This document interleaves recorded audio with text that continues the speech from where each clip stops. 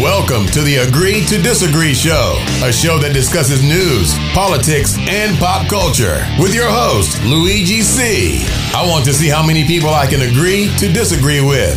We will try to solve life's great mysteries. Why is the sky blue? Why do we lean left or right? Why are we all nuts? Let's start the show.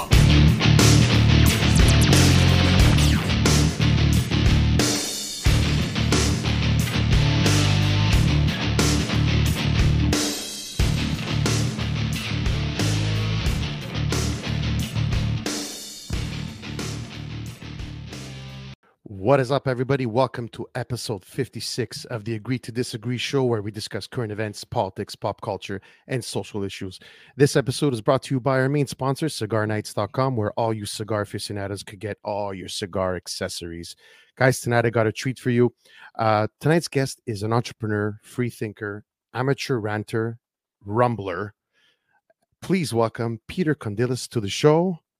Here we go. Put him on the screen. Peter, how's it going? Good, you?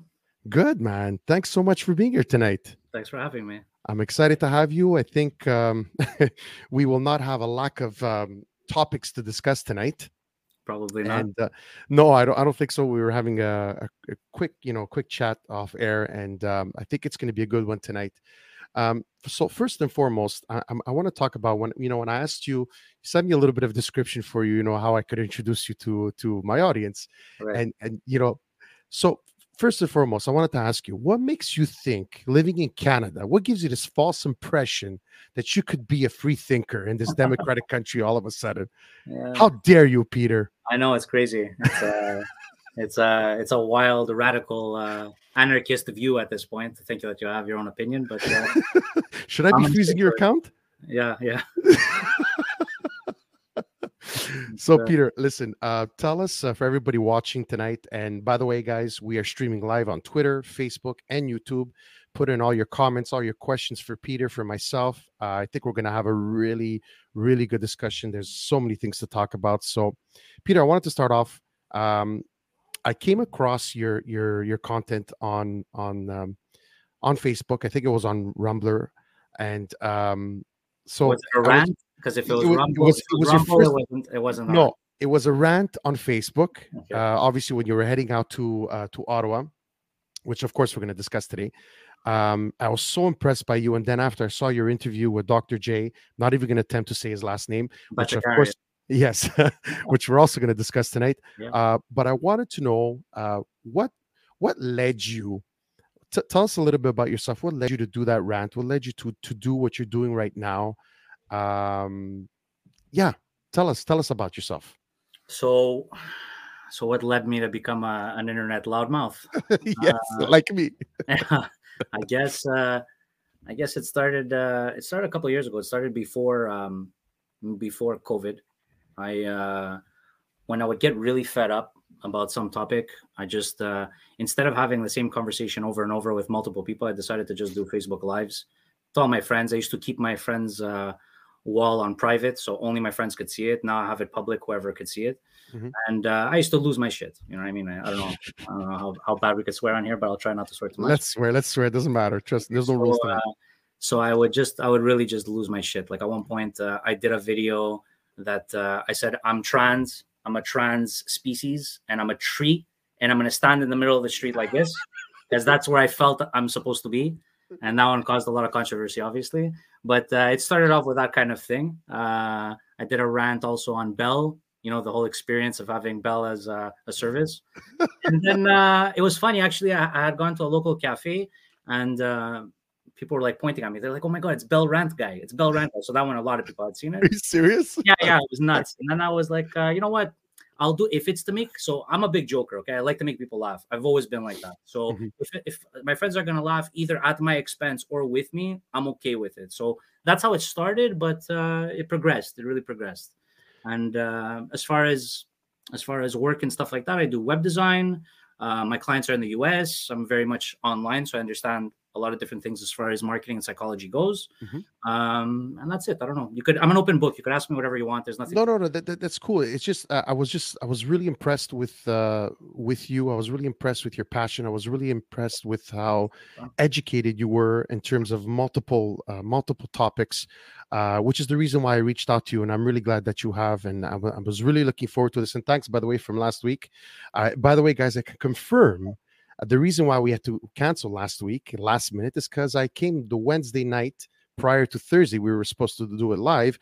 Is that I came down with actually a flu or a cold, guys. It still exists. Can you believe it, Peter? Imagine. Could you imagine? You're a rarity. You probably should contact a university and say, I might have the thing that used to be called the flu. 5 tests in a row. 5 tests in a row, because my wife is petrified. Okay, petrified of the C word. Did you do a blood test or only rapid test? I did only rapid tests. So that doesn't count. Exactly. So who knows? Okay, who knows? I did a blood test. When I did it, I did a blood test. Okay, and I was positive. You're positive, yeah. So I wanted to thank you for that, for hanging in there, guys. No worries, man. We're human. It happens. Yeah, it was the first week I had missed, and I was really was not feeling it at all. And I said I wanted to be top shape to do the show. So I wanted to ask you. Let's start off with and it's kind of, it's, Peter, I don't know about you, but it feels weird doing this, and on the day that Russia that Russia does decide to invade Ukraine, and it's kind of feeling, we had planned to discuss a lot of other things and not this, but maybe we could talk about that a little bit after.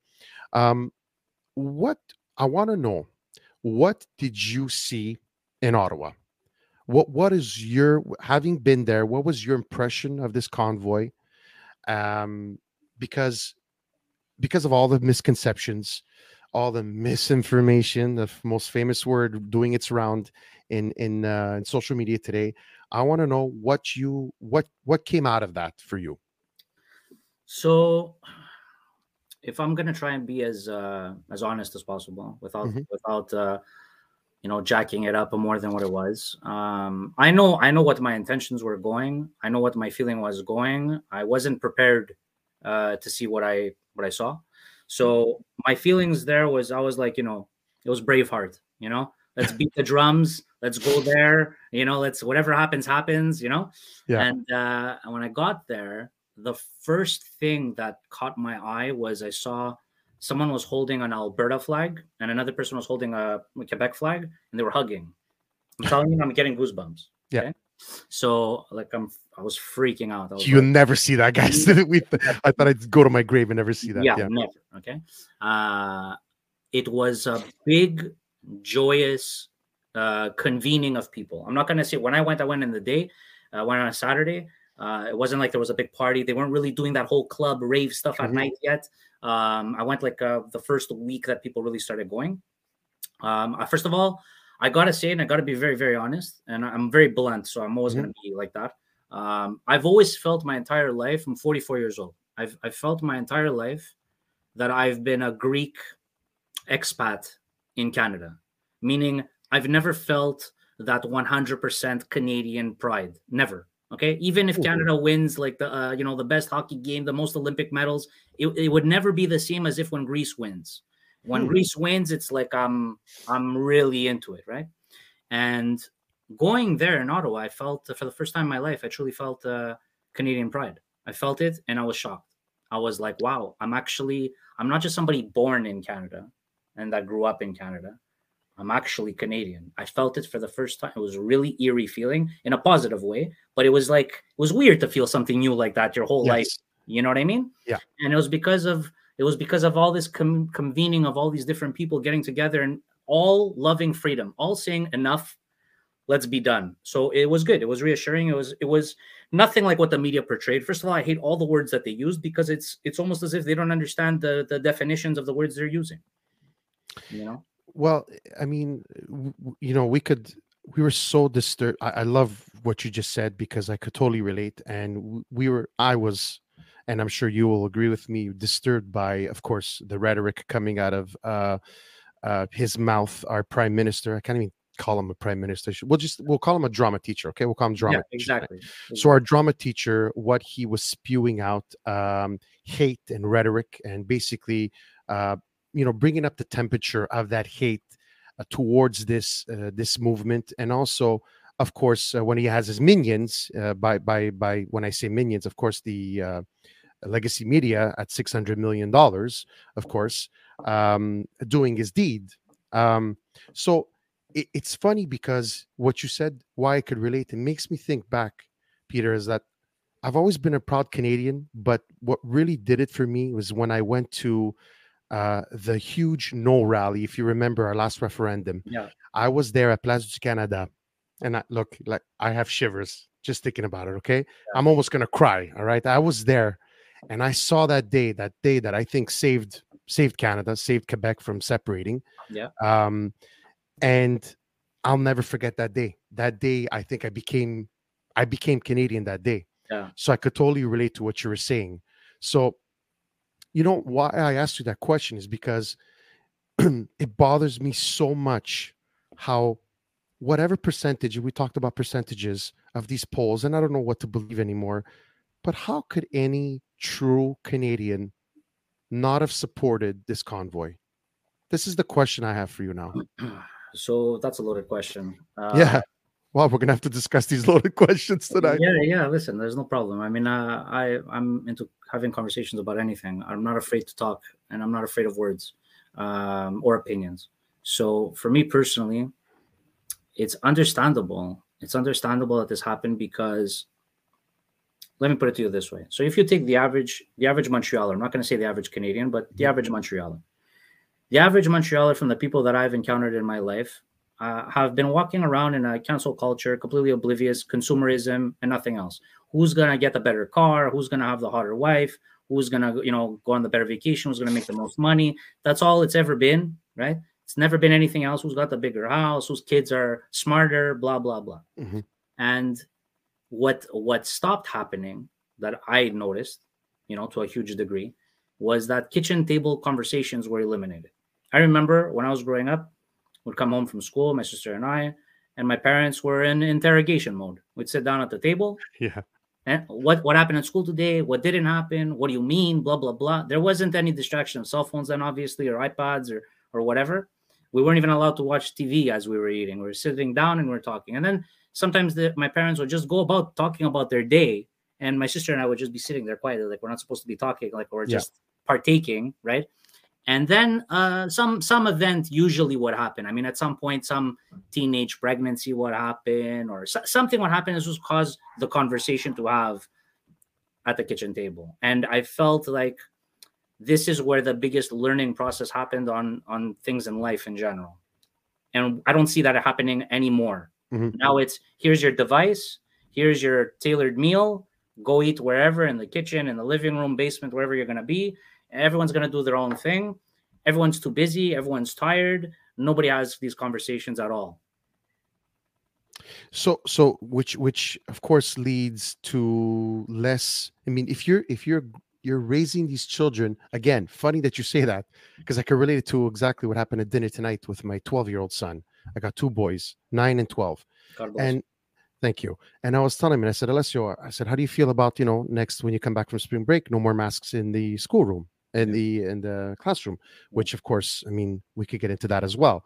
What we've done to an entire generation of kids, which is, I can't even tell you how angry this has made me in terms of what we've done to these children. But again, we'll talk about that. So I asked him, I said, how do you feel about that? He goes, well, Dad, but you said that Omicron is how is that good in terms of the, I said, well, Alessio, it is good because first of all, it doesn't affect you guys. You're young. So basically I was just trying to explain to him in terms of what is going on and why, and instead of just saying, are you happy about the mask? So I had a conversation with him, and at least I tried to educate the kid. Yes, he's 12 years old, first year of high school, but at least I was trying, right, to have those conversations around the dinner table. Right. That this kid maybe he's going to say. Then he started asking a few questions, and I could already start seeing, the little wheel in his mind going and saying, okay, that's it. Let's have this conversation. So,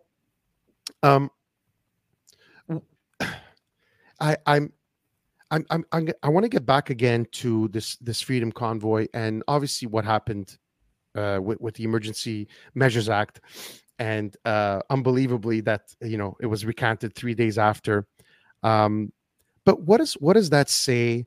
What does this say about, people are going to say, "Oh, Luigi, how many times have you heard, right? I'm sure you've seen, you don't know what freedom is, right? It's not a privilege, it's a right, and this and that." I'm like, guys, how do you think it started in any other countries throughout history, and all of the dilemmas and things that have happened throughout history? How do you think it started? You think it didn't start by this way? Let me give this a little finger, and then they take an arm, and then they take the entire body. Yeah. So, but again, you have to be, sorry to cut you off, but no, go ahead. You have to be aware. You have to be aware of history.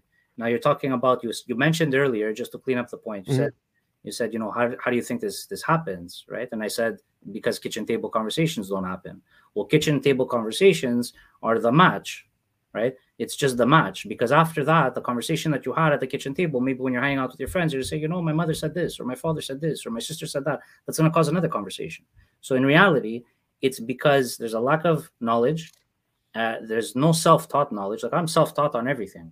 Okay, on everything. I when I'm interested in something, I tear it apart for a very long time.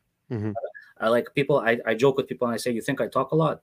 I listen a lot more than I talk." So imagine how much I've listened and how much I've read to be such a big mouth. So. But why? They've always said that we're peace-loving, polite country. But we talked about it off air, and I wanted to ask you again, and just if you could elaborate on this.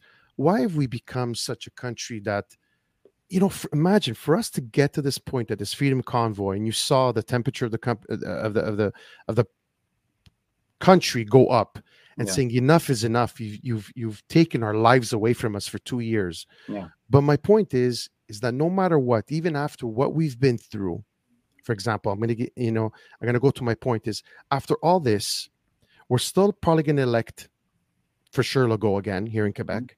And we still, I don't think Trudeau after this could escape this, but we still managed to win 3 mandates in a row.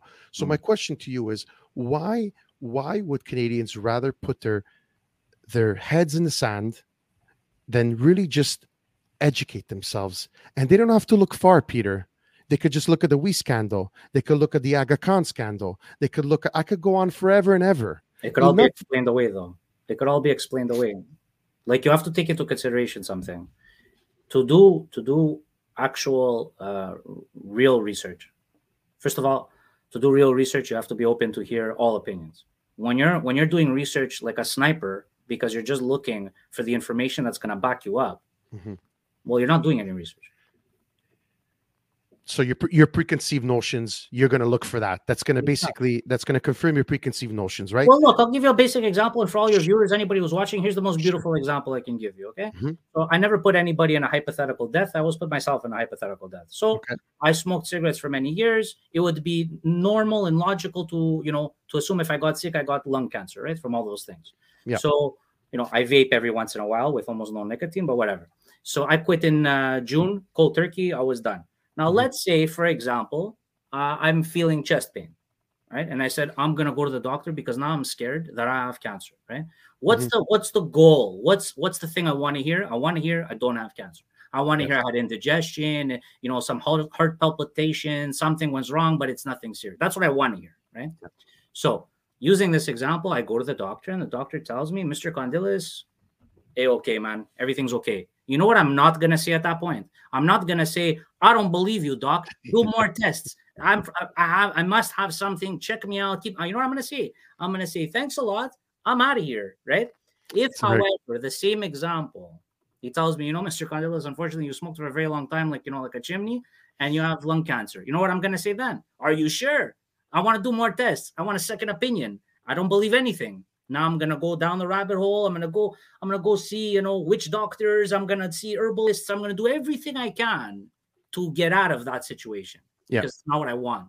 So this is the most basic example I can give. There's never been anybody who's gone to the doctor that I know of who heard good news and turned around and said, I don't believe you. I don't believe you. I don't believe you, doc. You see, but okay. So further to that, okay.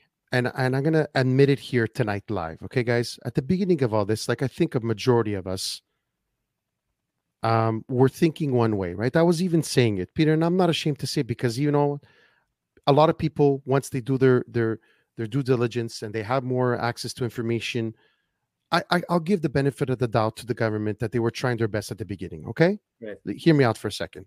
And I was even saying, guys, what's the big deal? Let's just get vaccinated. Okay, it's not the end of the world. In hindsight, Peter, I'm going to tell you, I feel like a fucking idiot. Okay, that I got duped. Now, having seen what I've seen, but I've also from the beginning was against lockdowns, was against curfews, and now, of course, it's coming out that they were not at all, um, at all. What's the word I'm looking for? Helpful at all in terms of diminishing numbers and the spread of this virus. So I was totally right on that. But why is it that I was able to change my frame of mind? I was able, and in the process of that was called Peter. Like, I can't even fucking believe what I was called. Misogynist, racist, everything. Anti-science. So why, if I was able to do it, Peter, why can't the majority of Canadians say, you know what, something is not right here? It's not right. They're not making us stay in our home for our safety. It's not normal that we have a curfew. It's not normal for a disease that only doesn't even affect 0.001% of children, that they have to stay home for homeschooling, or if they're in school that they have to wear masks all fucking day, that has increased childhood problems in terms of speech by 300% in the United States, and God knows what else, childhood obesity. And now I'm getting ramped up. Now I'm getting upset. Childhood, now I saw a new one. Teenage alcoholism in Quebec is like skyrocketing. Kids not wanting to go back to school, our dropout rates, right? And I've been screaming for this for I don't know how long. So my question to you again is, if I was able to do this, why weren't more Canadians able to do this? So the thing to define, in my opinion, is what type of person are you. Now, we've never met, all right? This is the first time we're even speaking. Mm-hmm. But I'm a very, very good judge of character, and I read body language very well, and mannerisms and speech and all that stuff. And I am also very instinctual. So I can tell you this about you, okay? I can tell you that you come from a place of being genuine, good-hearted. If someone needs something, you'll give it to them. Sometimes you'll even screw yourself over because you didn't even think about, oh shit, can I give this guy $100? I need it, You'll do that. In other words, you're not coming from a place of ego. You're not coming from a place of hubris. Yeah, you could be a stubborn Italian the way I could be a stubborn Greek, for sure, okay? But you can admit being wrong. You can admit that a situation that seemed safe now looks dangerous. Maybe we need to change. You can do all that. That means you're not full egotist. A full egotist has made a decision and can't be wrong now. So there's a lot of people like that. Yeah. Partially answer your question. There's other people who they believe an argument or a conversation rather is like a fist fight. I have to protect my view at all costs. Mm-hmm. Right? So now if my view is wrong, I'm going to pull out every magic trick there is, every article written 7000 BC, anything I could find that's going to bolster my opinion to prove that I'm not wrong, that I'm also right, that maybe you're right, but I'm not wrong. Like that's the big fight.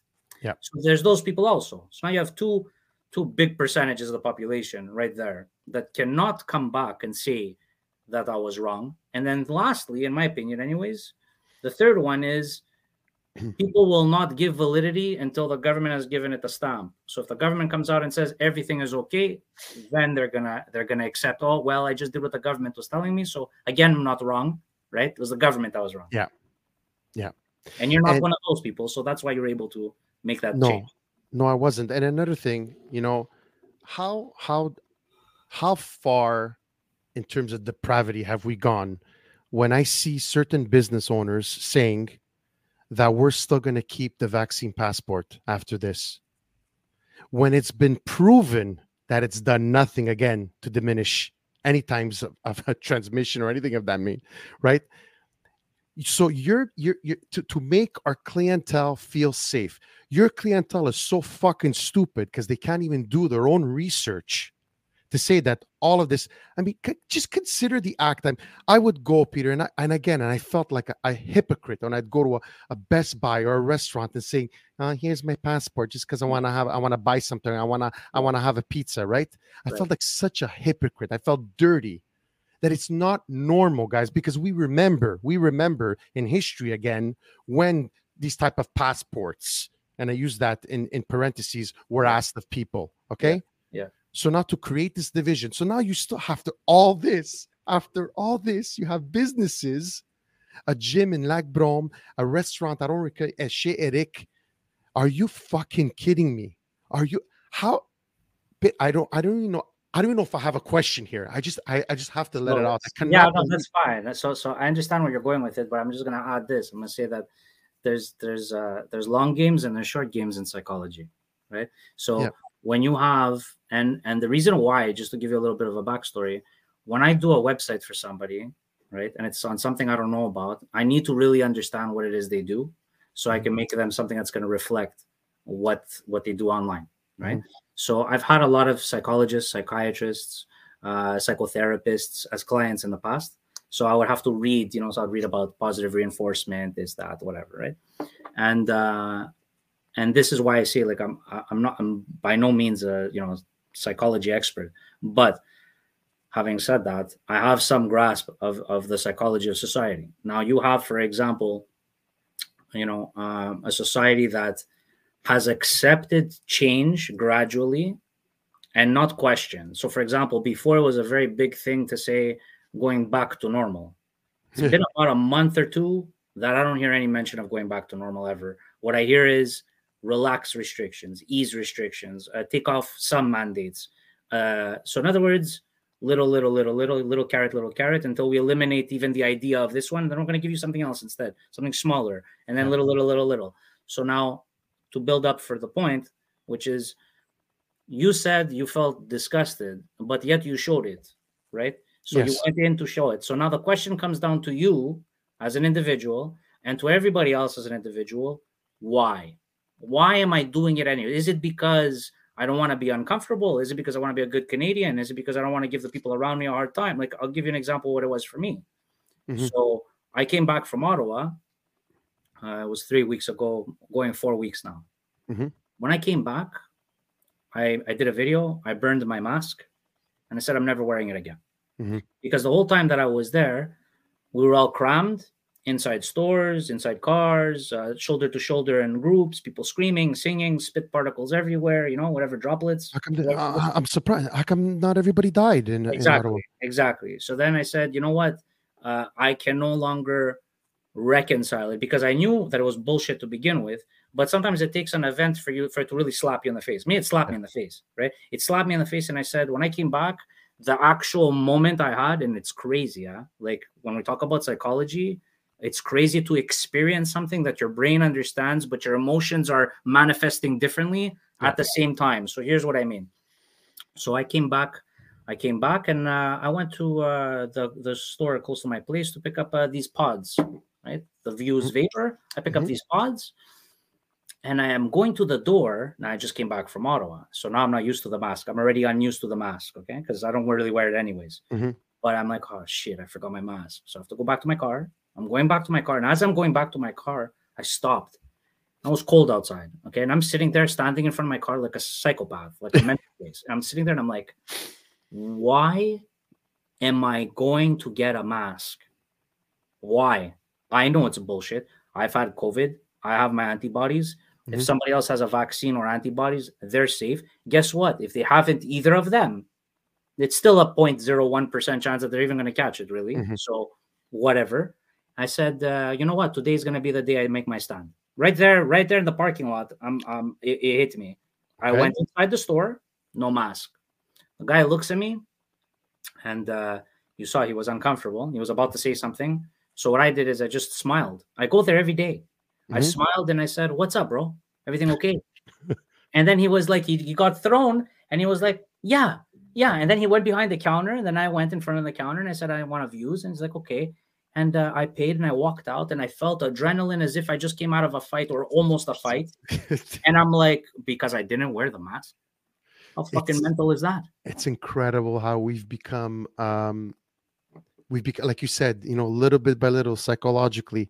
We'll take this 2 weeks. It's going to be 3 weeks. It's going to be 4 weeks. It's going to be 2 years. 2+ years. So then what happened is I got courageous. I said, okay, I'm like, I'm not wearing the mask anymore. I don't care. I'll get into whatever altercations. So I go to the pharmacy to go get deodorant, right? I'm like, I'm just gonna go pick up some deodorant in it now. I go in there, and these 2 young girls that were working there are following me around, staring at me. I sir, your mask, and I'm like, no, I quit. Now they were like shocked, right? They're like, who says that, right? I quit. I quit, yeah. So then one of them was like really like shocked, and they're following me around like, your mask, sir. I'm like, no, I'm good, thanks, It's over. And then I get to the counter, and then they started rattling me, right? We're not gonna let you fucking buy this. Like, well, they didn't say fuck, but they were like losing, they were screaming, and I'm like, hey, whoa, take it easy. So then I took it like I took it like in my hand, and I'm like, I just put it on the counter. Go put it back. And I left. Same day, because now I was on a roll. I'm like, fuck it. Now that I'm into it, I need to exposure therapy, I need to keep doing it. Yeah. So I go to the IGA. In Chamonix, and that one was eerie. I walk in there, everybody, dead silence. Everyone's like just looking at me. No one's making eye contact with me, like as if I'm an alien. Like, right? like you're about to, like you rob them. yeah, like I'm the fucking Unabomber. Like, don't look at this guy. Don't make eye contact with him, right? Like, okay, I know I have a beard. Some people get intimidated, but whatever, So I get my stuff, and I go to the line, and now there's 4 caches. One is closed, and the other 3 are like a lot of people in line. And they're turning, they're looking at me, they're whispering to each other. I'm like, oh man, this is gonna be a disaster. Like I could feel the tension now, I'm like, someone's gonna come up to me, someone's gonna get in my personal space. Today is the day we're gonna get into a fist fight. That's what I was thinking to myself. I'm like, this is what's gonna happen now. So one of the employees comes up to me. He comes right up to my shoulder, and he leans in, and he goes, good for you. I respect what you're doing. No way. Wow. No way. Yeah. I'm like, wow. I'm like, okay, thanks, buddy. Which made me like feel even calmer now. Then he's like, you know what? He goes, I'm gonna open the cash. Just come, like to bypass me, right? So I go to pay, and as my luck would have it, the manager comes out and sees this, and she starts losing her shit. She starts screaming, put on your mask, it's a $9,000 fine. She's screaming at him, she's screaming at me. I'm like, whoa, take it easy. I go, nobody's screaming here. Take it easy. I don't have a gun. I told her like that. I don't have a gun. Take it easy, And then she was like, well, you can't shop here. I'm like, I already bought my stuff. I'm gonna take my stuff, and I'm gonna leave now. So as I'm leaving, because me being me, I have a lot of bad luck. My card apparently didn't work. So now they come after me, and I'm at the door. So then she comes up to me, which the bozo, this was her opportunity to say, give me the stuff and get the fuck out, right? She tells me, your card didn't work. I'm looking at her. I'm like, okay. She goes, come. I'm like, okay, I'm going to come back in without a mask, though. Like, so I don't care. I'm going back in. I put in the card. Now, again, with my luck, for some reason now, with all these people there, nothing's working. I'm like, the guy goes to me, do you have another card? I go, yeah, I have another card. I go, but there's money in the account. There's something wrong with your system. He's like, put the card in, right? So I put the card in. And as I'm ready to put it in, actually, I look at him. I'm like, you know what? Fuck it, man. Just leave it. I was just picking up coffee beans to make espresso at home and like basic shit. Like it was no emergency, I'm like, I don't want to hold up the line. Like I'm considerate. Like I don't want to cause this issue. He looked at me. Luigi said this exactly. Look at me. He goes, no. Because they're going to wait for you. I'm like, okay, all right. I'm down, let's do this. So I went through finally, I got my stuff and I left, and I was like, that's when I did the video on Facebook, actually, that I burned the mask. I said, I'm done. I'm not doing this anymore. Oh man, that was amazing. It really it's become something extraordinary how we've managed to fool ourselves, and mass psychosis. Isn't that what Dr. Malone said? Yeah. On the Joe Rogan, mass psychosis. So now, the reason why I told you this story, sorry, I'm just gonna go ahead. The reason why I told you this story is because you said you felt retarded basically going in and showing the QR code, right? Yes. And I felt retarded at that point, putting on the mask. But I asked myself, and this isn't to say, I'm better or whatever. I'm just saying I had that aha moment. At that point, it didn't happen to me for 2 years. For 2 years, I was like, I don't want to cause any problems, blah, blah, blah. But that moment was my reconciling with myself that this is bullshit, beyond bullshit. And I don't care about feeling comfortable or uncomfortable. I need to do this for my own self-respect. I can't do this anymore. So I had that conversation with myself. Yeah. Did you have that conversation with yourself, or anybody else for that matter? That's the conversation you need to have, is why am I doing this? I did have that conversation with myself, and I truly wonder how many Canadians, Quebecois, have had that conversation with themselves.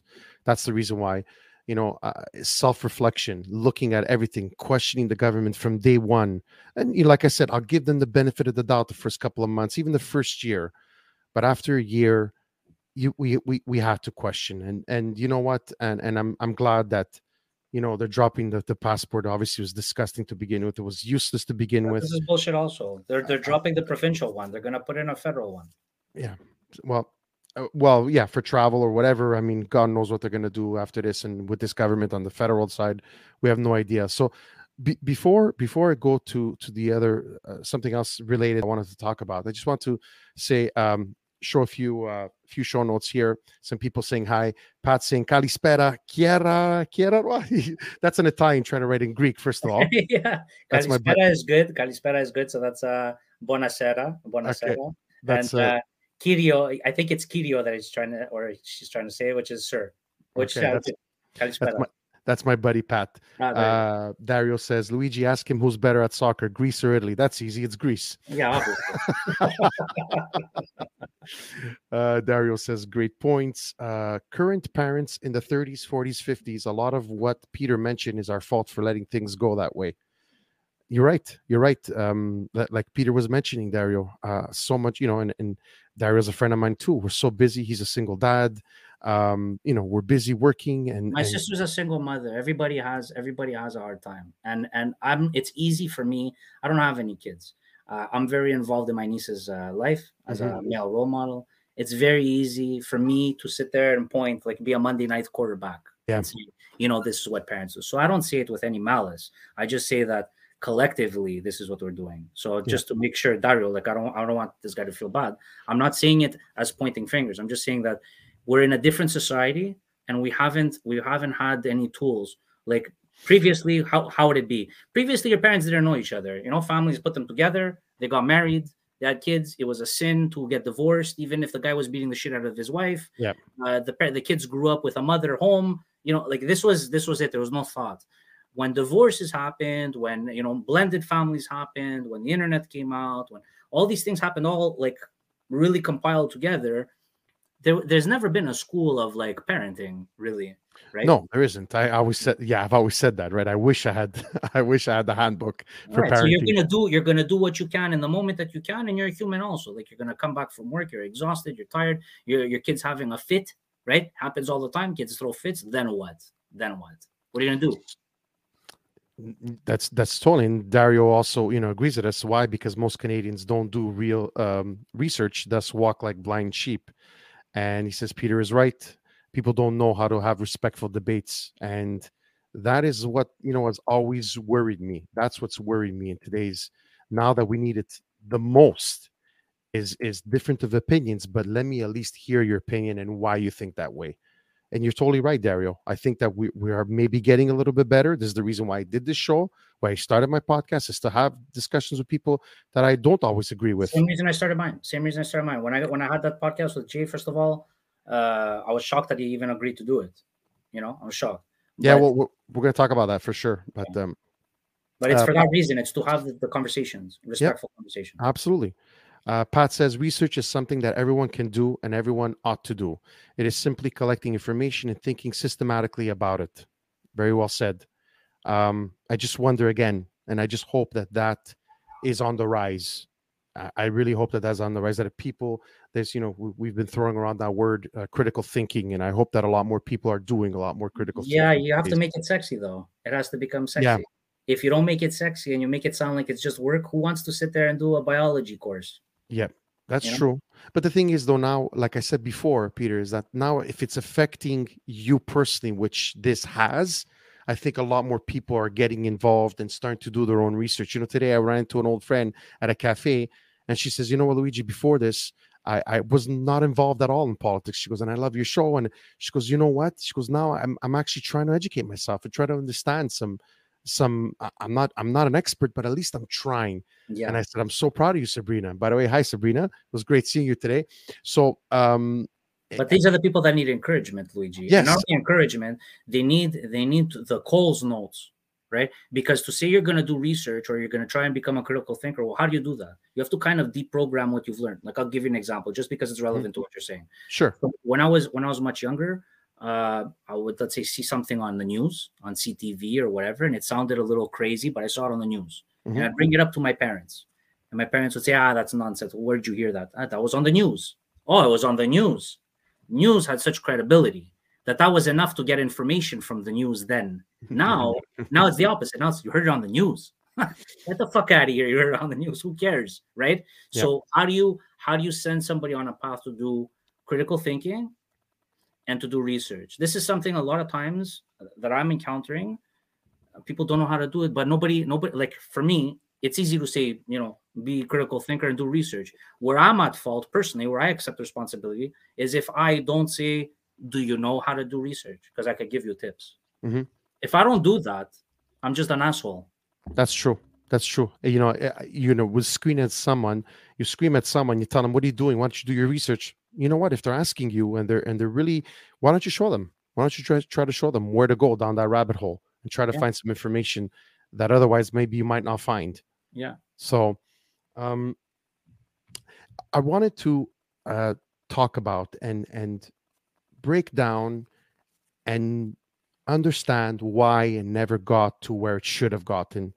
What I'm alluding to is the Great Barrington Declaration. Now, what I said before is because this hit me, and I've known about this so long, but it brought me back back in top of my mind when I saw your show when you had Dr. J on. But I'm not even going to try the last name. It took me a while also. Dr. J, like the basketball player. Let's see. Just J, yeah. Yeah, Dr. J. So why? Okay, first of all, what is the Great Barrington Declaration? The Great Barrington Declaration was a declaration signed by 46 doctors at, I believe, the beginning, right, of COVID, roughly, or if I remember correctly, Jay said it was around October. Okay.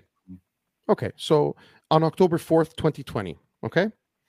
And why? The reason why? Because it was signed in Great Barrington, United States. That's why it's called the Great Barrington Declaration. So basically what it is, these doctors, as infectious disease epidemiologists and public health scientists, we have grave concerns about the damaging physical and mental health impacts of the prevailing COVID-19 policies and recommend an approach we call focused protection. So this is what this whole Barrington Declaration, keep in mind, guys, October 2020.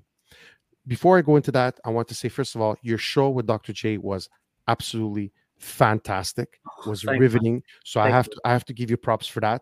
And reason why I want to talk about this is because this existed. Okay, this was written in October 2020 by 46 esteemed doctors. By the way, one doctor from Saint Justin Hospital, I believe, here in Montreal, Quebec. So very proud of her. I wish I would have written her name down, but it doesn't matter. So the main doctors here was Dr. Martin Kulldorff, professor of medicine at Harvard University, a biostatistician, epidemiologist with expertise in detecting and monitoring infectious disease outbreaks and vaccine safety evaluations. 2, Dr. Sanatra Gupta, professor at Oxford University, an epidemiologist with expertise in immunology, vaccine development, and mathematical modeling of infectious diseases, and Dr. Jay Bhattacharya, professor at Stanford University Medical School, physician, epidemiologist, health economist, public health policy expert focusing on infectious diseases and vulnerable populations. Why I said the 3 names and I gave all their my God, tonight I'm finding my education. Yeah, it's fine. Yeah. Guys, all the credentials. Thank you, credentials. Guys, it's not just anybody that signed this. That signed Harvard University, Oxford University, and Stanford University, arguably 3 of the best universities in the United States and probably the world as well. Okay, so let's move on further. Now, my first question to you is, why did this not gain more traction than it should have, especially in October? So I can't say. If I'm gonna be honest, I can't say. I could only give my opinion. So I just want your opinion. yeah. So I think it goes back to what we were talking about earlier with defending your opinion, right? The science, which is a marketed hash term because it's not proper English, and I've said this to anybody who would listen. There is no term, there is no proper sentence of the science. You can't trust the science. You could trust the science of epidemiology. You can trust the science behind biology.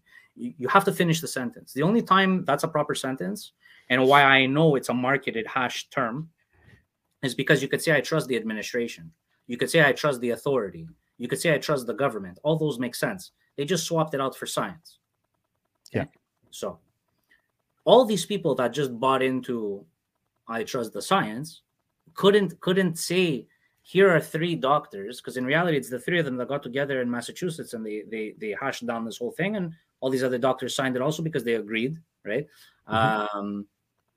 It didn't fit. It didn't fit, man. It just, simply put, it didn't fit. It didn't fit with anything that Fauci was saying, that Tom was saying, what the governments were saying, what the governments all over the world were saying. It didn't fit. So people actually had told me, even my own cousin was like, oh, listening to these quacks.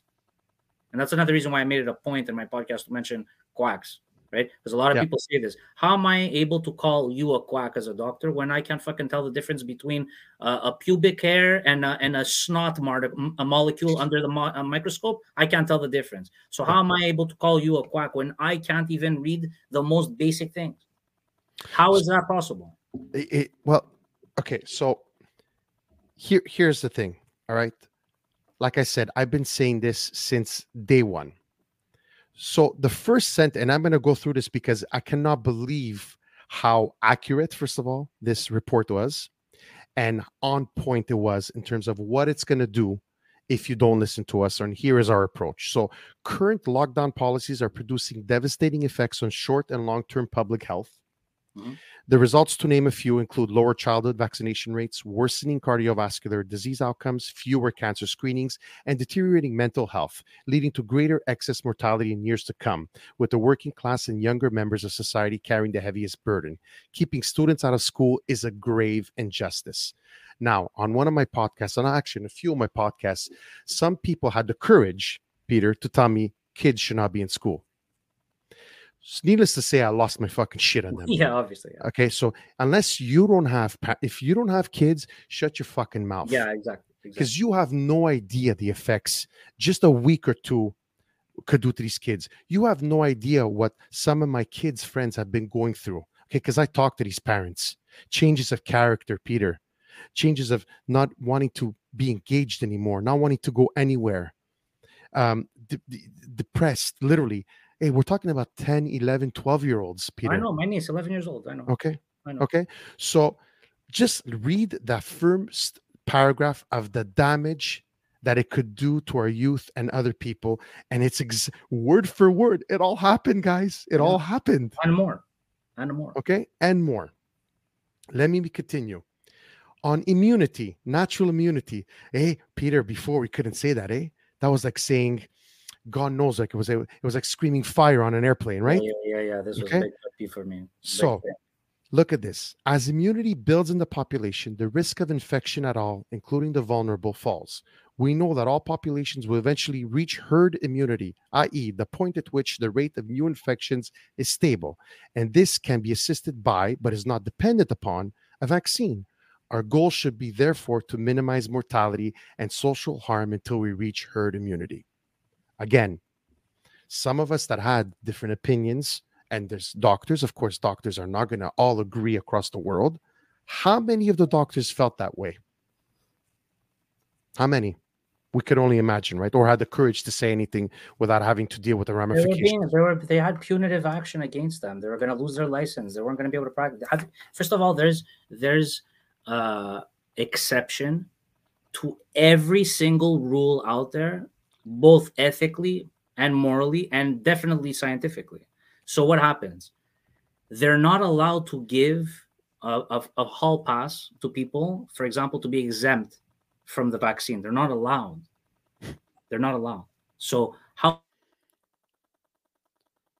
are you not allowed? If something is a problem, right? I know a Yeah. girl. I know a girl that did one shot, Bell's palsy on her face, young woman. Half her face is numb, and it's been numb for 8 months. She's gonna be like that the rest of her life. She doesn't want to leave her house. I know another one, my sister's friend, who started bleeding after her second dose. 2 months later, had to go do a vasectomy.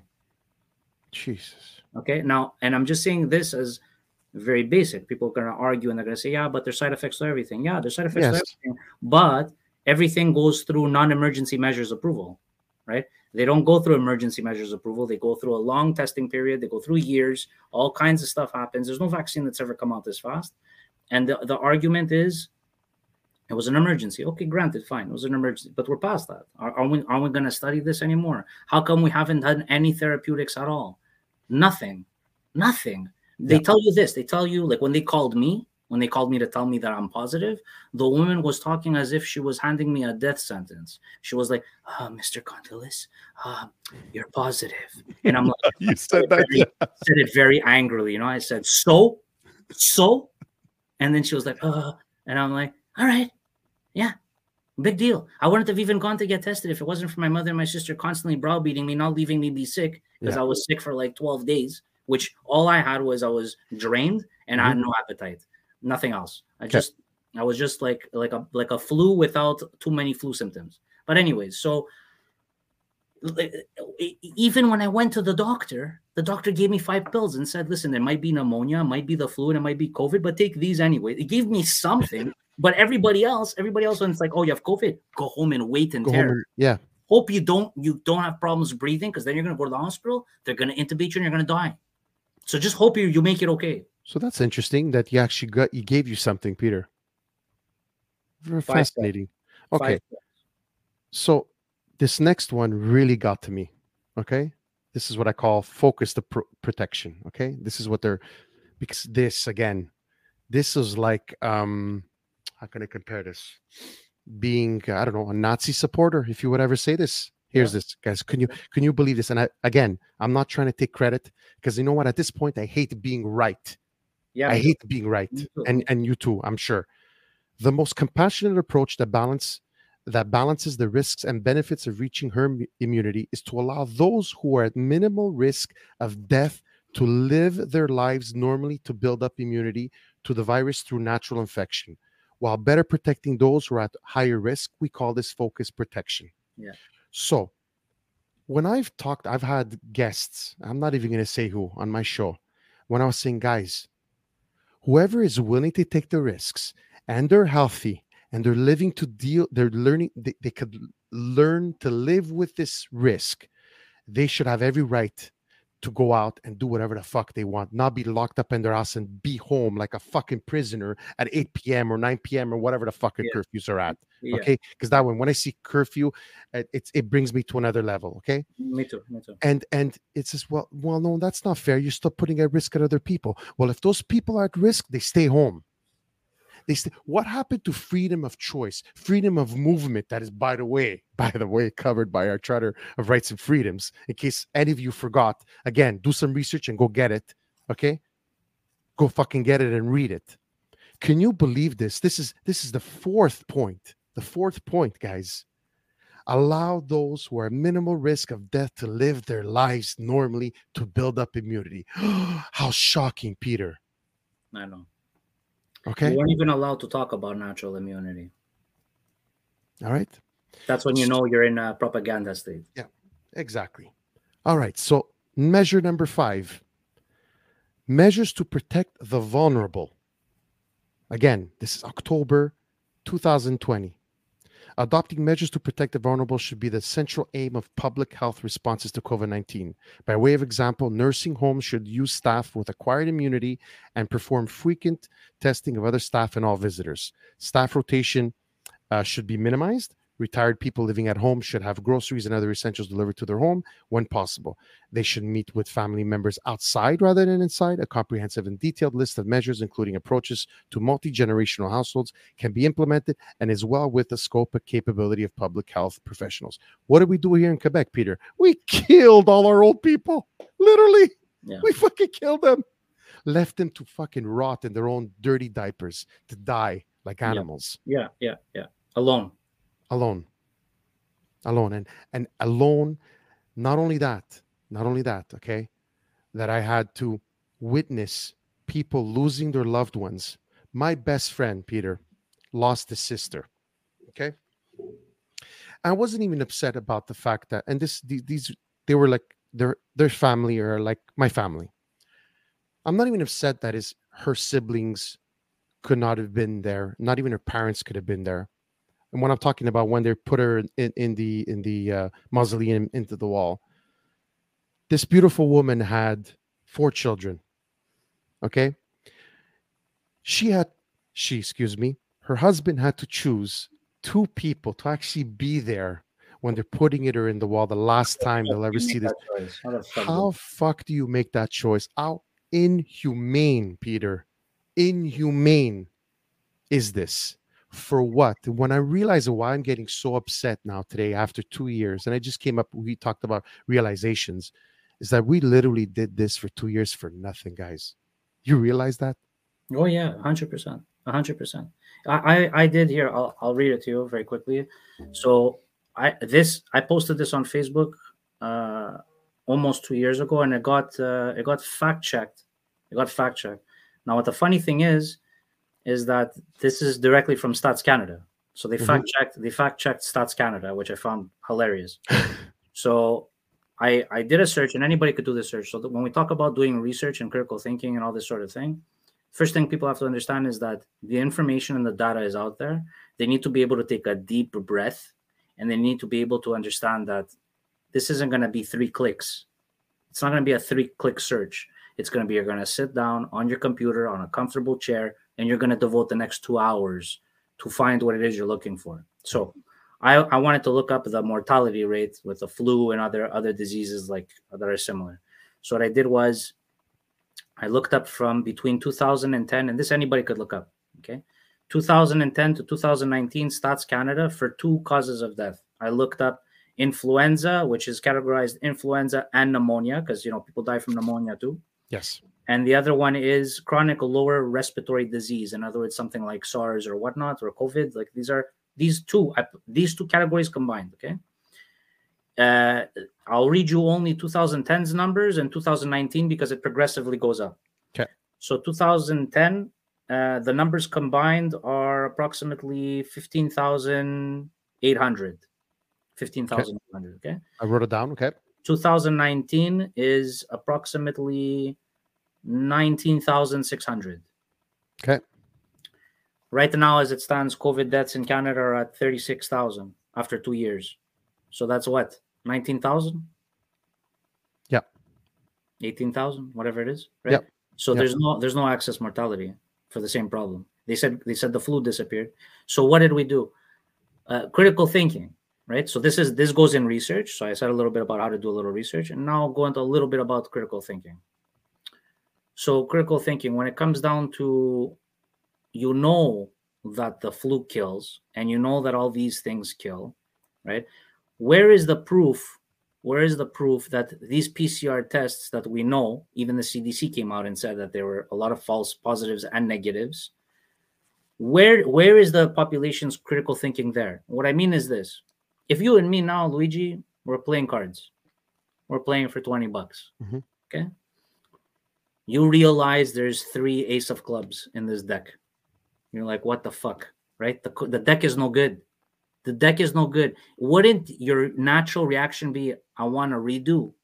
We've been playing with a deck that's fucked. That's right? fucked. Yep. Okay. But yet nobody seems to have said, we based all these measures that are in existence today based on a PCR test that the governments came out and said are no good. So don't we want to do a recount? How do you do a recount? All the PCR tests, you don't do that, right? So what you do is you tell everybody who's ever tested positive, go and do a blood test. If you don't have any antibodies, means you never had COVID. You never had COVID. So let's add those numbers up. So if the numbers drop and the cases drop, then we know for fact that we did all this for nothing. But nobody talks about that. No, of course not. So Pat Aliberti says 2% of all people that got COVID worldwide passed away. There were more deaths from car accidents worldwide. So the last thing, and I'm going to put this on screen, and then I'm just going to read something. Okay. Last part here is those that are not vulnerable should immediately be allowed to resume life as normal. Simple hygiene measures such as hand washing and staying home when sick should be practiced by everyone to reduce the herd immunity threshold. Schools and universities should be open for in-person teaching. Extracurricular activities such as sports should be resumed. Young, low-risk adults should work normally rather than from home. Restaurants and other businesses should open. Arts, music, sport, and other cultural activities should resume. People who are more at risk may participate if they wish, while society as a whole enjoys the protection conferred upon the vulnerable by those who have built up herd immunity. That's the end of the report. In other words, something we've been doing for the past 100 years. Because when you would have the flu, for example, and you were sneezing your fucking brains out and you're all fucked up, and someone was coming to say hi to you, let's say a good friend of yours wanted to come and give you a kiss on the cheek, right? Hello. Wouldn't you say, hey, you know, I have the flu, I think, or I'm coming down with something, don't give me a kiss, stay back. Wouldn't you say that? Yeah, of course. So, of course. So what's the difference? What's the difference? It leads me to the, to the point that Pat says, crimes against humanity. That's the only 100%. Thought that comes to my head. 100%. Me too.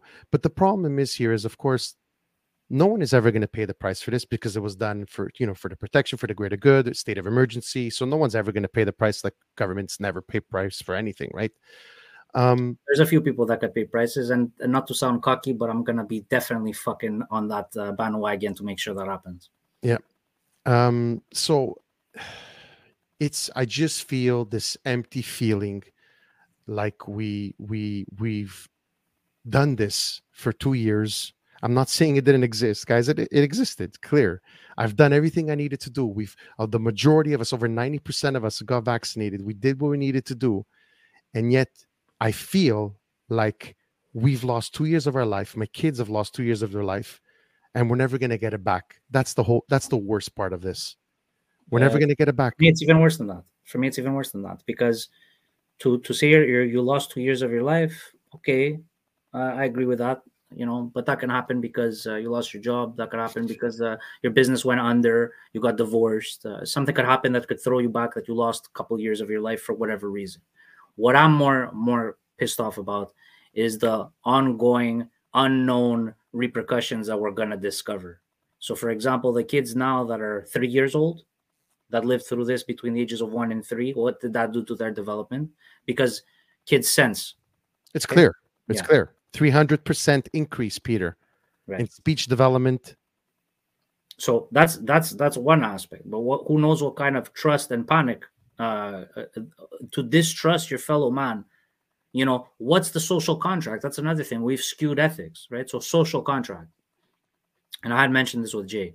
Social contract is what you're supposed to do and not supposed to do. So for example, I'm a single guy, right? I like women. I'm promiscuous, right? So now I go out and I have sex and I catch AIDS, and I don't know it because I'm not responsible enough to do blood tests very often. Am I to be punished if I have sex with a woman now, not knowing I have AIDS, right? And I gave her AIDS? Do I get punished because I didn't do blood tests to make sure I'm clean? I get punished. Why? Maybe I didn't know. Maybe it didn't show up. Maybe I did blood tests. The real question here is, if I know I have AIDS, my only social obligation is to tell the person that I'm about to have sex with, hey, just so you know, I have AIDS. That, for me, you should be going away for life in prison. And if you don't say that, right? Yes. So now, if you have a cold, you have the flu, you have the pneumonia, you have the regular grippe that's going around, whatever, you have COVID, you have SARS, you have whatever the fuck it is. You're coming down with a cold. So when you're approaching people, you have to say, listen, I have a cold. I don't know what it is.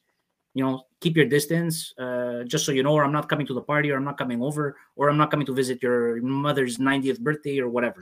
That's your social contract. If you don't say that, then in my opinion, you're very wrong. You're very, first of all, you're very inconsiderate. You're a very inconsiderate person, because it's like, you don't know if the other person can't afford a day off from work. You don't know if they need to work every day, and you got them sick, and now they can't work for 3 days or whatever. Fuck dying. Even just they can't afford to miss a day from work or from school or from whatever.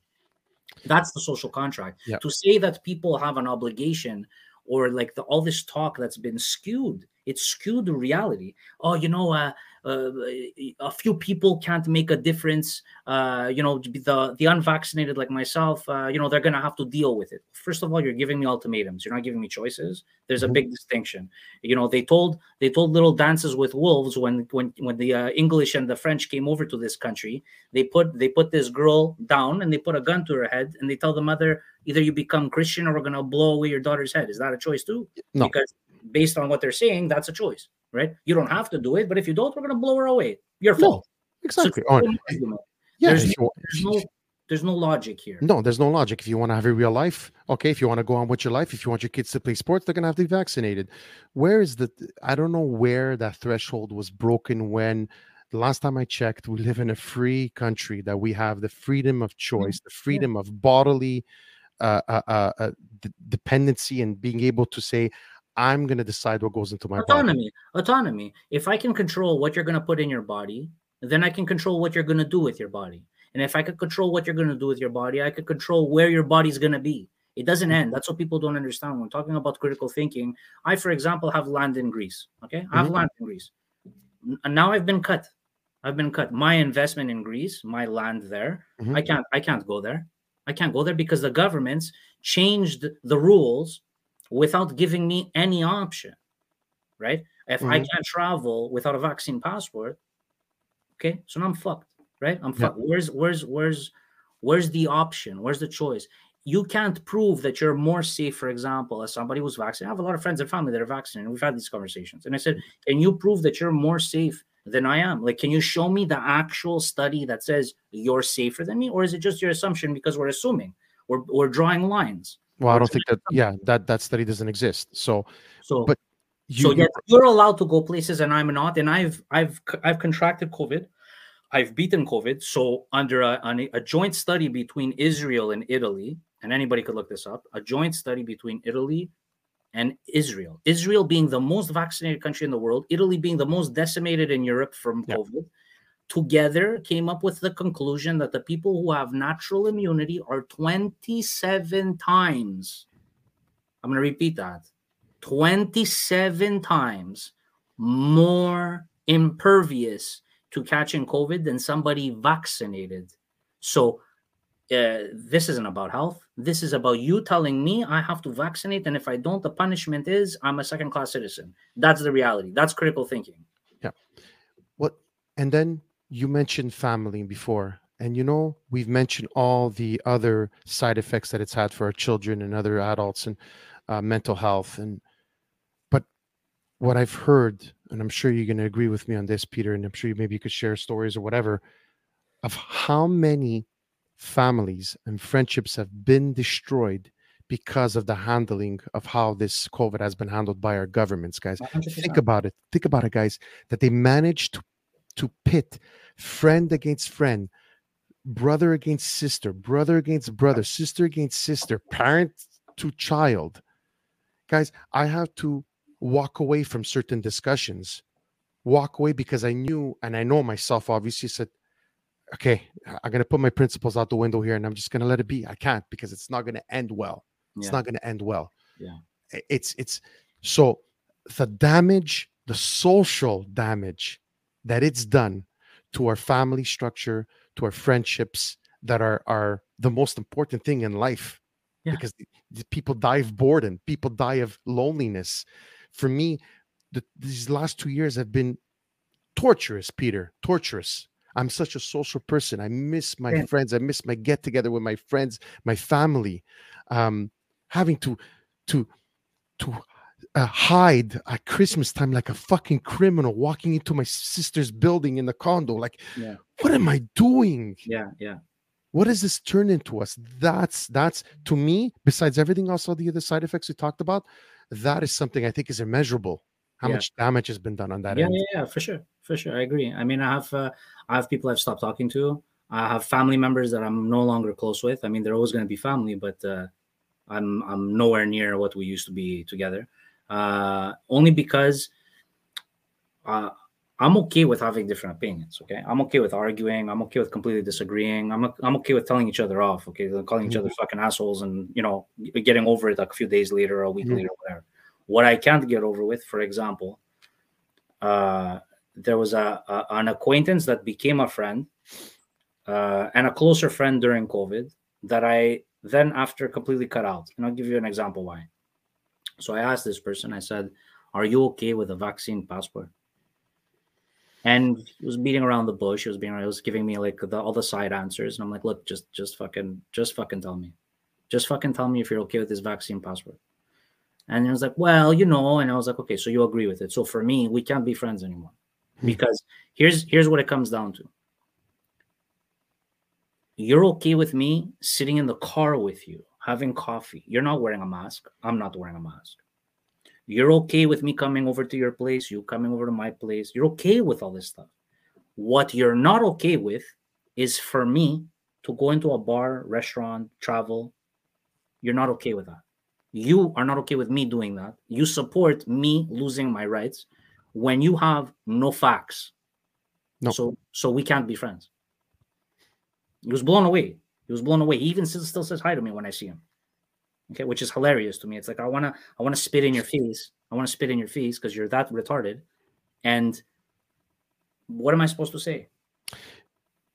You know what? I support you 100%, Peter. This vaccine passport's talking about taxing non-vaccinated guys. Do you understand the absurdity of these ideas that has been going on? A vaccine passport. Let me tell you about that so you can laugh, okay? Because it's like I feel like I'm just hanging out at this point. So here's some funny stuff with that. So number one, women go to the doctor 33% more than men on average. Mm-hmm. Yes, women are much better at screening, are much better at follow-ups. Us, we're like, don't worry about it, whatever. The doctor said I have to go check my cholesterol, fuck it, and they don't go for 10 years, right? Yeah. So women are very good with that. So in other words, women use the Medicare system 33% more. Should women have been paying more? Should women have been paying more because they have the disadvantage, right, of needing to go to a gyno and guys don't, right? Yeah. That would be stupid. That would be crazy. That would be sexist. That would be so unfair. So we never did it. But somebody like me, who I sat down and I calculated, because I'm a fucking psychopath. Okay, I'm not well in the head. Okay, when they came out and they said tax, I said, okay, fine. Let me calculate, because I'm not a frequent flyer at the hospital or the clinic. I don't go often. I do a blood test once every 4 years. I don't go. You know what I mean? If I'm sick, I stay home. I deal with it. I just don't go. Mm-hmm. I can count on two hands how many times I've gone to the doctor, and I know exactly for what reason, because I don't go so often that it's lost in my head. So I sat down and I did the calculation based on if I was to go to the doctor for all those things in the United States as of today, all of them as of today, not 10 years ago, 15 years ago, whatever, today's prices with no insurance factored in for the US Canadian exchange, knowing that depending where you look, the numbers are between $6,000 to $8,000 a year is the average pay in to the Medicare system of the average Canadian. Okay, so on average, you'll have spent $7,000 a year through taxes on goods and income tax, etc. $7,000 a year, right? So I did all the calculation. So the government is in surplus with me approximately $140,000. So you're paying the government $140,000, and they wanted to tax me on top of it. Incredible. So guys, I hope you understand the goal of today's show was to just try to make you guys realize a few things: how we were treated the last 2 years, what we have lost, what we've given up, how to perhaps look to the future and do a little bit more research. And if you don't know how, maybe reach out to Peter, reach out to some people that do know how. And, one last little story. Yesterday morning, I had to take my 9-year-old son to get echography, okay? An ultrasound, little stomach issues. And it said in the email, 1 parent maximum. Okay. So, okay, it shouldn't bother me. But you know what? It fucking bothers me, Peter. Because you want to know why? Because I know that my son would have loved for both of us to be there. But I know that he prefers his mom, which is fine, right? But his mom had to work, and I have the job that I could do it. So I had to take him. But here I am thinking, my poor fucking boy had to go through this exam, and I'm sure he's a little bit of anxiety, and he couldn't have his mother with him, not even as an option. Let's say if we both wanted to be there. And it happened a couple of other times during the last 2 years that my older son had to go, and we had to switch, like we were taking our turns to be prison guards or something. And when my son had a few issues, his older brother, and I'm thinking, this is my fucking child, man. This is my child. My child wants both of his parents there. And the government and this fucking hospital is telling me no. Guys, it's not right, guys. This is just I know it's maybe not be a big deal to you, but let me tell you, as a parent, to me, it was a fucking big deal. It was a big deal. It should be a big deal. It should be a big deal because it's the government meddling and interfering in your family. So, people might not see it that way, but that's what it is. And I'll give you another example. That's all in the name of health. I can tell you that how is it possible for anybody who claims to be a critical thinker to be okay with and accept the fact that these lockdowns, these closing of gyms, these all these measures, how they actually didn't not only help, they did damage in the sense that when you work out, your immune system gets stronger too. When you're outside, when you get endorphins, when you smile and laugh, all these different things, they help your whole overall health, because we're not just a physical sense. There's a study out there for anybody who wants to see.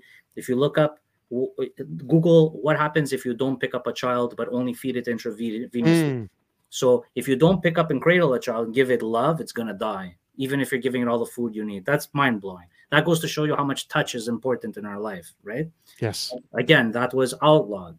So when you have, for example, I did a video, and everyone died of laughter because, like I said, I'm not well, right? I know I'm not. At least you admit it. I admit it. So I went on, and anybody could do this. Just do it for fun, okay? I went online and I Googled escorts in Laval. Oh, yes. I found a website called Hump Cheese, like munchies and humping together. Okay, Hump Cheese. I found this site and I started texting, because you could text them, right? So I started texting prostitutes, and I started asking, "Do you care if I'm vaccinated?" No. I won't go through all the vulgarity of all the stuff that I asked. I asked a lot of stuff, right? Then I counted that there was 25 listings per page, and there was 40 pages. This was just Laval. So nobody seemed to care about that. Not one bust, not one health. No public health, not one announcement to say, listen, we know that there's sex workers. Let's not be naive, but please, sex workers, here's a special number for you to call. We're going to give you some CERB money too, so you don't do prostitution, because here we're in a pandemic. Everyone's going to die, right? Yeah. But they never did that once. That I find the most amusing thing there is, because if there were 25 listings per page and there was 40 pages, that's one website. Yeah, one website, and only talking about Laval. Maybe they thought, listen, everyone's going to die. Let's at least make the men be happy. Let them get a little bit of, throw nabat around, like you Italians say, and that's it. Right? But another thing, someone made me realize this, and I was having this discussion. I'm not going to say who. Do you know the impact, guys, especially at the beginning, of people suffering from whatever mental health issues when they couldn't see the therapist face to face, Peter? Could you imagine the effects on these people? We don't even know the number of just call on the phone, your fucking therapist. Call on the phone. Are you serious, guys? He mentioned that on my podcast. He mentioned with dementia. He said that the deaths of dementia, I think, were up some stupid percentage. I don't remember what it was. I don't want to misquote him. Some huge percentage, because even though they forget that they spoke to you and they interacted with you, it still helps them. Yeah. So why I'm saying why, honestly, now I'm remembering what now it's actually come. Why I really wanted the goal of this discussion is the next time you come across Peter and me and you ask me, how could you support civil disobedience? How could you this? And they were doing it for our own good. look at all the things that we discussed. Go back, guys. Go on YouTube. Go on podcast. Go on Spotify and listen to this episode. And this is just the beginning. This is just the beginning, guys. Okay, of how many effects and how it's going to affect us for the short term right now. We don't even know about the long term, like Peter was talking about. So right? If I can add something, because I don't know who could be watching and which one of your friends or whatnot, or other people. Here's something that I tell people all the time that they need to think about, because we're always disinterested, right? Like, things are designed in a way to make us uninterested. So you go to open up a bank account, they give you 17 pages of financial jargon that you're not even going to read. The person opening the account's going to tell you just initial here and sign there, and you're going to do it. And you start talking about history, and people are like, I don't want to sit there and read about history, or that was then, or blah blah blah. If you want to get to understand what happened to us, because this is going to be studied in every university for the rest of time. They're going to be talking about this. There's going to be a course on the COVID situation, the way it is for ancient Greece or ancient Rome or whatever, right? So the point I'm trying to make is this. We're going to look at World War II, and I'll make the point short. I'm going to look at World War II. So the Greeks, for example, pride themselves, and I've ripped a lot of my Greek friends. So they pride themselves. Oh, we said no, and blah, blah, blah. And, Metaxas was a great prime minister. Metaxas was a dictator, which anybody could look up. Metaxas was a dictator, and he had deals with Hitler to supply Hitler olive oil and all kinds of other stuff. And they wanted to remain neutral like Romania. They didn't want any part in the war. They were going to be just neutral. Mussolini, when Mussolini decided to invade Greece, it was to show Hitler that he was a tough guy. Mussolini didn't go into power overnight. Mussolini was a left party socialist that progressed into dictatorship. Hitler didn't go out with a slogan because he ran. He didn't run out with a slogan, I want to take over the world and burn down the Jews. Exactly. That's not what he said.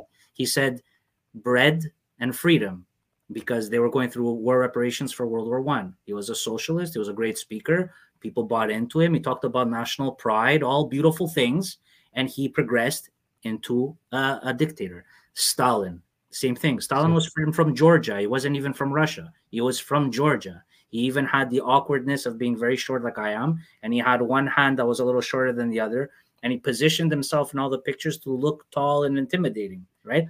The point I'm trying to make is nobody in Russia, Italy, Germany, Greece, nobody in these countries, when things were starting, knew that they were going down a bad path. They thought they were all being patriotic, right? And then when the shit really hit the fan, then they started questioning, but too late, buddy. You're already in now. All the chips are on. You're not doing anything, right?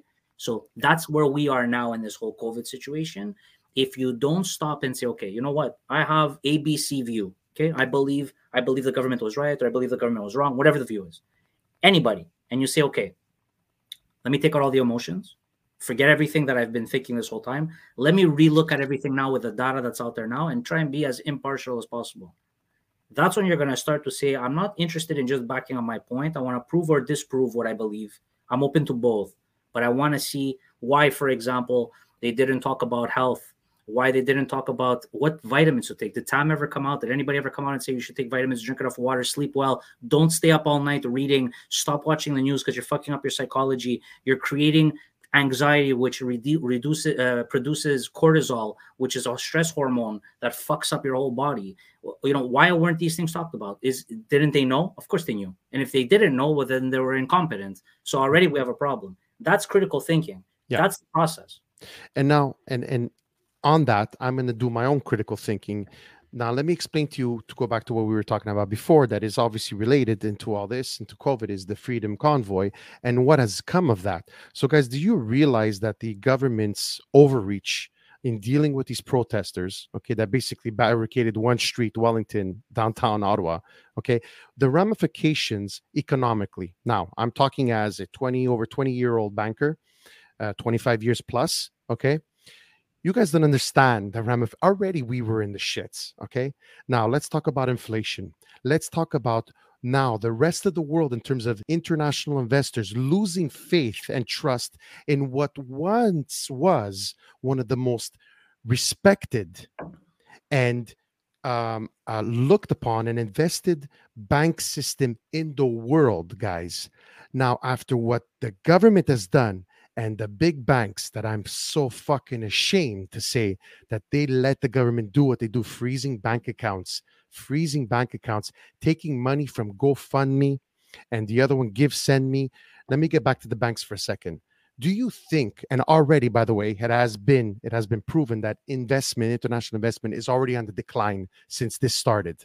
Do you think that any other sovereign state or any other international investor, a hedge fund, wants to invest in Canada right now? Why? Guys, why would they? Why would they? Are you fucking? What investors want is certainty, and you can't even. You think. It just, oh my God, so upset. You say banking. I've worked in banking also, and I've worked in collections also. And have you ever read the book Modern Money Making Mechanics? No, I haven't. So it's this big. It's not a big book, okay? But look it up, find it, and buy it. You're gonna love it. You're gonna love it. So they explain for the most basic mind even to understand the fractional monetary reserve system, which proves that when you make a deposit into the bank can create 9-fold that money out of thin air because they've established a reserve. When I learned this, it was 2008, 2009. And I went to the bank. I went to the TD Bank with a refund check from the government for taxes. Okay, so these are basically like certified checks from the government. Yep. There's no worry if it's going to be cash. There's no hold. There's nothing. Shouldn't be. Yeah. So I go to the bank after reading this book, and I wanted to prove to myself because I was like, there's no fucking way I'm living in a society that's this fucked up. There's no way, right? Plus, I was younger. I was a little bit more of an asshole. I walked into the bank, and I said to the teller, I told the cute young woman there, I go to her, cash the check, don't deposit it. No, Mr. Condilis, I have to deposit it. No, I go, you don't understand. I don't want you to deposit it. I want you to just cash it. So we went on back and forth for like 20 minutes. She was freaking out. I was that asshole, in the bank. Mm-hmm. The bank manager comes. She's like, what's the problem? I said, the problem is twofold. Number one, I don't understand why anybody would do an extra step that's unpaid. So, for example, it's like telling me to go do, I don't know, let's say I'm a waiter, and you tell me, go bring me the food from the kitchen. But I tell you, no, wait, I'm going to go first outside, and I'm going to come back in, and then I'm going to go to the, nobody does this, okay? So why would you need to first deposit it and then cash it? It makes no sense to me, first. Second of all, I read Modern Money Making Mechanics, which explains the fractional monetary reserve system, which means you're creating money out of thin air. So I work, for example, 20 years. I save up some money to buy a house. I put on my consideration, as that's what they call it, consideration.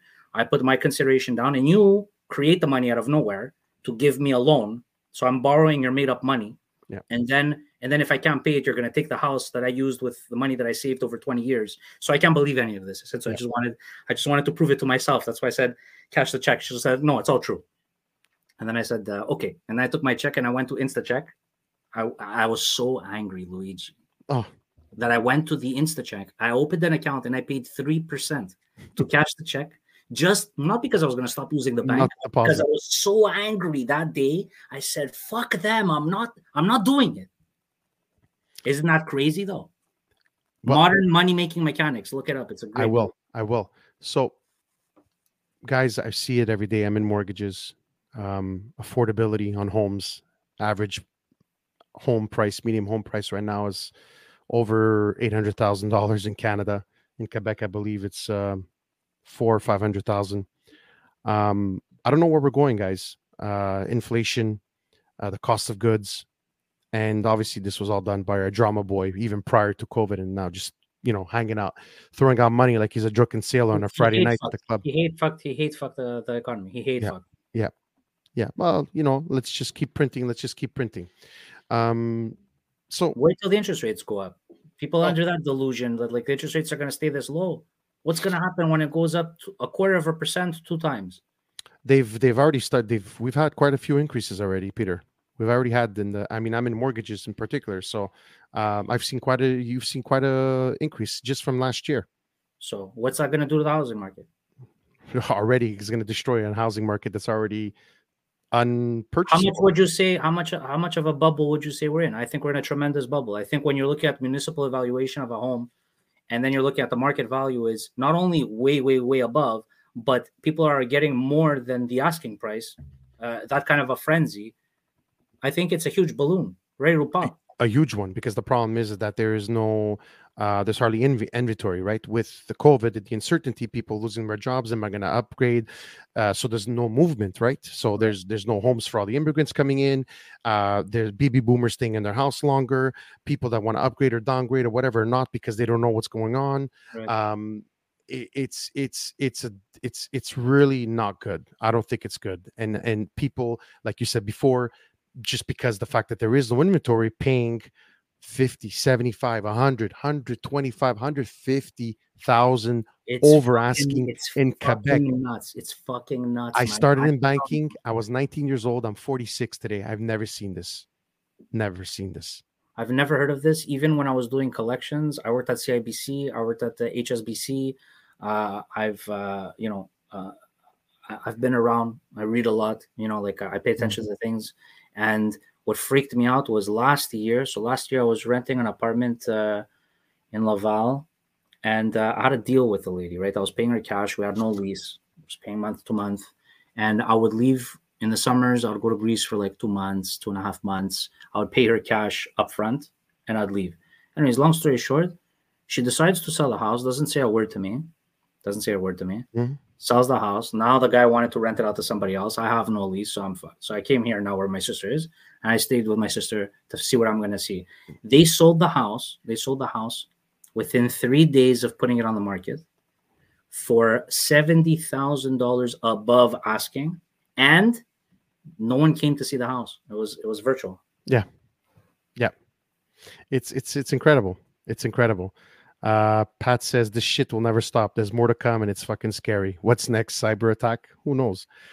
Joe Bentevenia, good friend of mine, says Mussolini was no cornuto. Do you know what cornuto means? He was just a bastard, basically.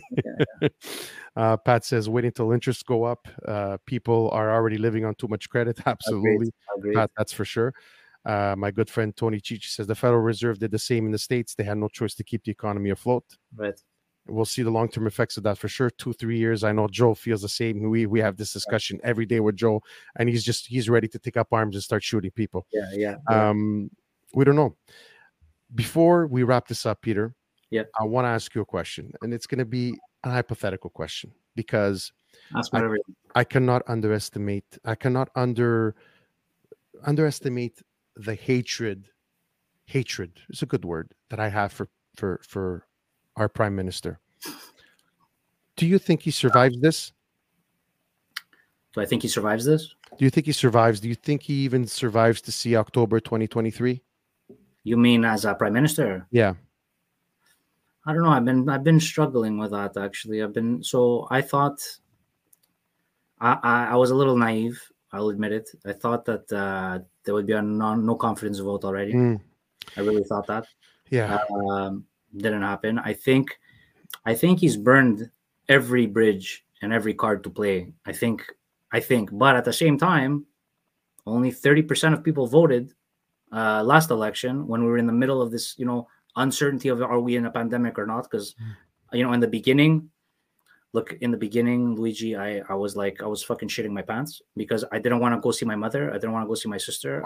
I had gone to New York for a protest for the Aegean Islands, what was going on with Turkey and all that stuff. Mm-hmm. I went, I got in a van with a bunch of fucking people I didn't know. I met the same day. We went, took off the same day, no notice at all. We protested. We opened up the biggest flag I've ever seen. It was a force to be reckoned with. It covered the entire fucking park, right? So I came back and I stayed at my place, a month.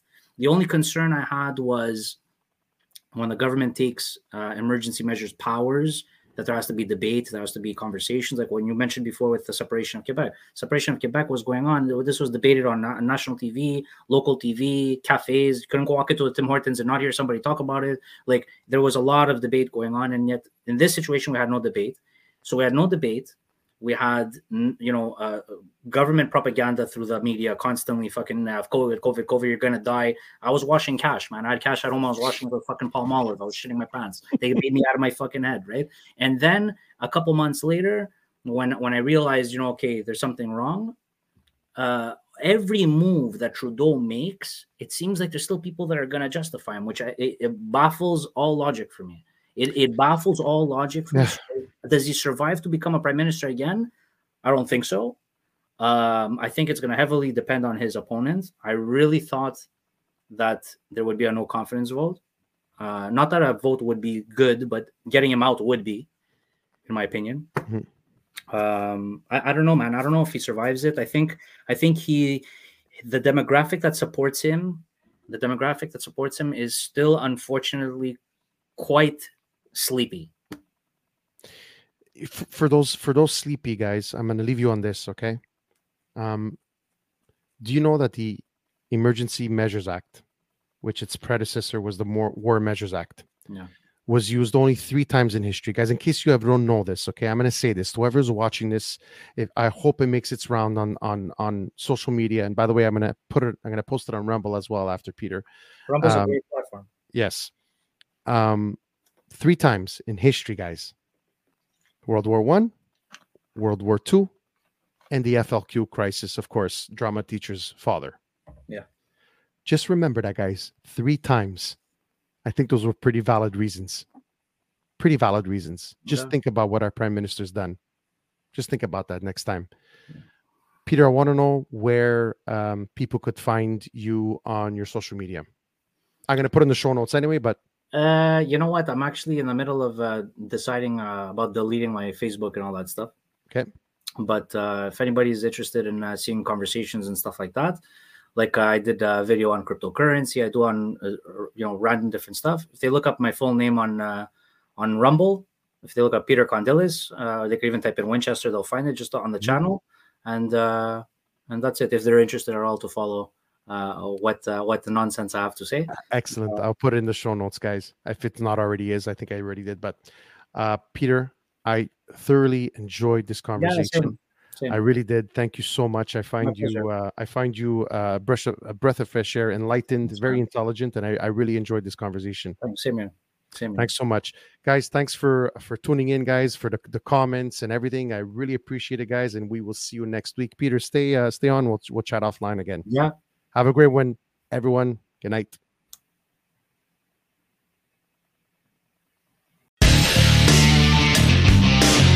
Thanks for listening to the Agree to Disagree show. Make sure you like, subscribe, and tell all your friends about it. Until next time.